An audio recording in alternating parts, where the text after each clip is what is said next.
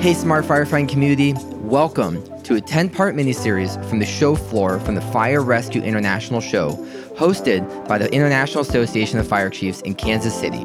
You will hear from entrepreneurs, fire chiefs, and thought leaders from across the fire service talking about challenges, change management, and the future of technology. So many good stories in this episode, and I hope you enjoy. Here on the FRI show floor with a longtime friend, Bart van Leeuwen. Really good. Did I do it? Yeah, Bart van Leeuwen. It's really good. It's taken me like 6 podcasts and roundtables, but I think I finally got it. You nailed it. Yeah. Excellent. Bart, so you flew in all the way from the Netherlands for the show. Absolutely, yeah. I had the honor to speak yesterday morning. Actually not about smart firefighting and technology, but some of the tactics of the Amsterdam fire departments we used. So that was fun. And I saw you were wearing your first ever PPE. It was the first PPE I got at the Amsterdam Fire Department, which was still a woolen jacket. And why did you wear it? The two main reasons that I signed up for this talk, 2 questions I get as a European firefighter is like, you guys don't do interior. It's a comment I hear a lot from European fire departments or from US fire departments in respect to the European fire service. And you guys are way ahead. And I wore this jacket to show that 20 years ago, when most US fire departments were probably already wearing Nomex, we were still wearing wool. So that, yeah, we might be ahead, but we weren't at that point in time. So how was the talk? How was it, kind of post-COVID now, going to be in front of a large group of people? What was the talk and what was the overall experience and feedback? Oh, yeah, like? I think the feedback was excellent. People liked it. And coincidentally enough, there was a vendor here, which I mentioned in my talk, who got a lot of traction because of my talk. It was not my intention, but it's cool to see that people actually picked it up and say, hey, I want to know more.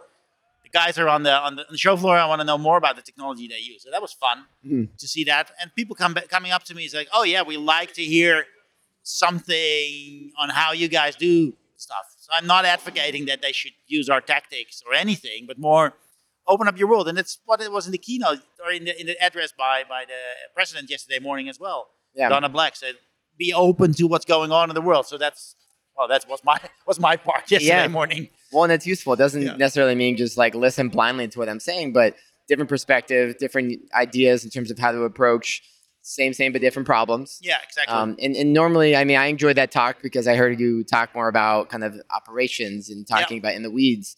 But initially, we started talking quite a bit about how to use data. What is data? Information architecture, artificial intelligence. A lot of these things we'll dive into here shortly. So it was nice to hear that. But for this, I want to dive into some of the tech side.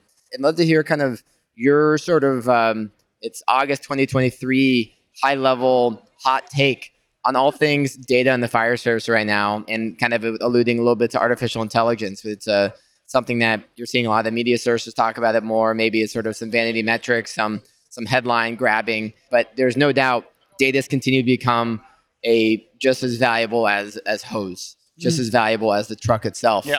Give me kind of a little current state of data in the fire service and sort of maybe some of the biggest challenges that you're seeing right now, and then also some of the biggest opportunities and use cases that you think are really compelling about data in the fire service. Yeah. Okay. At the current state is obviously very hard to sort of make one statement about because there's a huge difference across the field what departments are doing with it.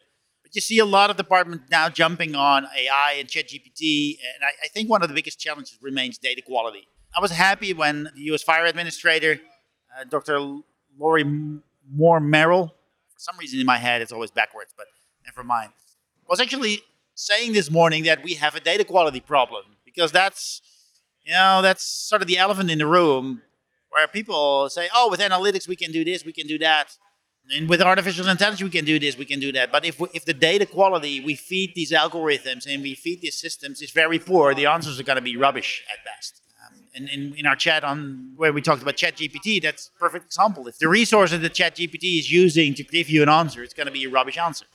And I think that it's important that at least the USFA is now saying, well, we need to tackle this data quality problem. And while I walked over to this podcast, I talked to Steve Kerber, who is UL is running this initiative on creating this system for NERIS. It's called. And he said our biggest challenge is not so much figuring out the data points, but how on earth do we connect 35,000 fire departments with 35,000 data systems, with 35,000 RMSs, etc., to this system? Because if you want to do this large-scale analytics, etc., and insights, this needs to align. And there has been numerous projects over the years. I was involved in a couple of them, where the hard part is, for example, the definitions. What are we actually talking about? And that's the non-sexy work. It's not generating nice graphs. It's not generating nice overviews of your data. It's hard work that needs to be put into all these data systems before we can actually do something useful with all the data. So with that conversation you had with Steve Kerber, who leading the work at UL, FSRI, and they're building out NERIS for the USFA, I know they have, I don't want to say it's an impossible task because it's something that they've set out to do, and there's no plan B. This is plan A, burning the boats, we're doing it. Yeah. But when you're talking about that data standards, talk to me a little bit more about that in terms of why have there not been data standards before? Has there just kind of been, if you've created data, it can kind of come in all these different formats and we're not able to kind of leverage and use it, and sort of why is it now so important that data is standardized in some context? Well, if you wanna create insights and make comparable insights across departments, across regions, or whatever, you need to make sure that the data you're using to create these insights is aligned. That you're not it's apples and pears, but you're comparing apples and apples.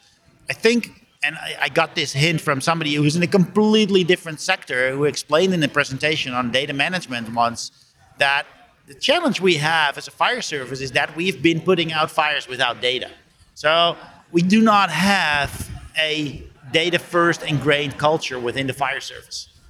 So filling out reports, creating reports, we put out the fire, why do I need a report? Why does this report need to be of sufficient quality, et cetera, et cetera? This is not something which is in our culture yet. So that's something we need to work on. So that is one of the problems I think we're having, is that we can't do our day-to-day jobs without data. I mean, we've been doing that for 150 years or longer. So that's one part. And the other part is that there has never been a sort of a standards body for the fire service that's been willing to do that. NFPA, I've worked closely with NFPA, has been looking at data standards, but the way this organization is structured, free standards is not something that works for NFPA, and I get that. It's not their business model. And then the second part is that they just create standards. They cannot enforce it. So I think that's where the USFA is now taking a position, we're going to create a data standard and we're just going to enforce it by law, makes that people simply need to comply. There's, like you said, there is no plan B. Well, if you need to comply to it, then software vendors need to bend into that direction, which I think is a good thing. It's a good thing, yeah. I mean, there is an advantage, and there's a reason why governments and standards do exist to not stifle innovation and economic growth, but to help create a framework that is going to allow everyone to play in the same lane. And especially with the idea of now more and more data being created, we can't just be creating data in 1,000 different which ways and expect 35,000 fire departments to figure it out on their own. Yeah, and I think what is important to recognize is that even if the USFA would say, we have a data standard to which your software needs to comply when it's uploading data to this national data system, that doesn't stifle innovation within the product the vendors create. As long as there's an adapter to that project which talks to this data standard, it's fine, and they can do all the funky and smart stuff within their systems and develop as long as they want. There just needs to be a view on their system which complies to this standard and which allows fire departments to offload this data to this national data system. So sometimes when you talk about data standards, people say, you take out the innovation. It's not completely true. You're leveling the playing field. Yeah. And yesterday I saw you, Dr. Kate Capallo, Alex Gorsuch, having an extensive conversation about God knows what. No, it was something thanks to Alex. Yeah. a lot of interesting conversation that I kind of bopped in and out on around data, around artificial intelligence. And one thing that you had brought up to me a couple of years ago when we met, you brought up the idea of information architecture. Yep. And to have good AI, you need a good IA. Yeah. Say that in your own words, and kind of what do you mean by the fact that we need information architecture in order to have effective artificial intelligence? It starts with the data quality point. So if the architecture you have around your information, which is data standards and transport mechanisms, is flawed, then first of all, you cannot compare the data because it's all different. And the second part is if you're not capable of disclosing this information in a standards way, then it makes it really hard to use information or data from systems as well. So that's where information architecture comes from. In some sense, the web as we use it on a day-to-day basis, is an information architecture by itself. How websites communicate with each other is open standards, and the way information is encoded in websites for humans mostly, but it's all open standards, and you want that for your data systems as well. And I think ChatGPT is a good example where they say, okay, we can access all these websites and all these texts, so we can create this language model over them. If the information they use is still correct, that's a different subject. But at least getting this information together is with an information architecture is working. The project we did for the NFPA on the inspection, testing, and maintenance, the variety of data file formats we got was literally endless, which made it very hard to do any smart analytics on that. So that's the first thing you need to solve. The only problem is, even if you solve that, you're not creating the shiny tools on top of that yet. That's the second step. So there's not so much, you don't get the applause for the information architecture. You get the applause for the cool outcomes of the algorithms. But it's critical, and I hear Alex talk a lot about this, is how can we offload cognition if we don't even understand exactly how we are doing certain tasks at hand? Exactly. Yeah, and that was the second part of the discussion we were having, is that, so let's assume that we are able to gather all this data and draw some interesting conclusions that could help. And that's where my interest is, people at the fireground with this data. So how are we going to present it to them? How are we going to put that in a format that they're actually get notified for? And we're sitting here in the tech zone left, right. And if you look at all the screens that people propose that will help incident commanders command an incident, with my background and then my long conversations with Dr. Richard Gasaway in situational awareness, it's too much. There's too much information on these screens. We cannot determine which part of the information on this screen is going to be received as important. And that's what the discussion yesterday with Dr. Kate was also about. It's great that we now have this information, that we have the infrastructure, FirstNet and all the others, which allows us to get the information reliably to the firegrounds. But how do we present it in a way that we are sure that it's observed by incident commanders? Yeah. And you brought up Dr. Richard Gasaway, who haven't had the fortune to meet yet. I've met him a few times over video and phone call, but I know he talks extensively on a weekly basis about situational awareness and almost the misnomer of it. And again, some of these words that are thrown out there that, you have situational awareness, or we're situational aware. And, again, like what does that really mean? And how do you actually become situational aware? And there's a lot of companies here that have, these buzzwords and these tools. And then again, it's not just you buy a software and all of a sudden you become situationally aware. It's a culmination of 1,000 little things to become situationally aware. But I'd love to hear kind of that from the work you've done with Richard and kind of how that ties into this conversation. What are your thoughts on that? The definition we use at SA Matters is situational awareness matters, is situational awareness, the ability to perceive and understand your environment as time progresses and then predict potential future outcomes in time to avoid bad things from happening. That is what we do. And that's where we train people to really see how really difficult that is. And it's so easy to trick the brain of first responders into not understanding, or having confirmation bias or tunnel vision. There's all sorts of barriers that makes it really hard to understand your environment. There's more than 120 of them. And technology is actually one of them. And now there's technology that says we're going to improve your situational awareness. And if you ask these vendors, what is situational awareness? And this, having all the information of the incident scenes, like, well, in the discussion I had with Kate, I'm still trying to come up with a scenario where we do a remake of the scene of Jack Nicholson from A Few Good Men in the courtroom, where a lieutenant actually says, "Give me all the data," and then somebody screams at him, "You can't handle all the data." Mm-hmm. Because even if we would give you all the data, there is no way that you're cognitively able to actually process it all in the stress of an environment like a fire scene. So that's a good question. How much data is too much data? Or how much data is not enough data? I don't have an answer for that, but it's not the question we're asking ourselves. If you look around that, it's like, can we prove that we can put all the information on a screen that's available? From a technical perspective, yeah, sure we can do that. But are we really able to pick out the important stuff for the incident we're running? And speak on it, maybe if you can, from your own personal perspective in the fire service, about when all of a sudden you're being called to an event and you need to gather the relevant data to be able to make an informed decision, while also balancing getting your PPE on, getting there safely, and in responding. What's going on in a first responder's brain, and what do you have to do, and what should people be thinking about in regards to creating data that actually can be used by first responders?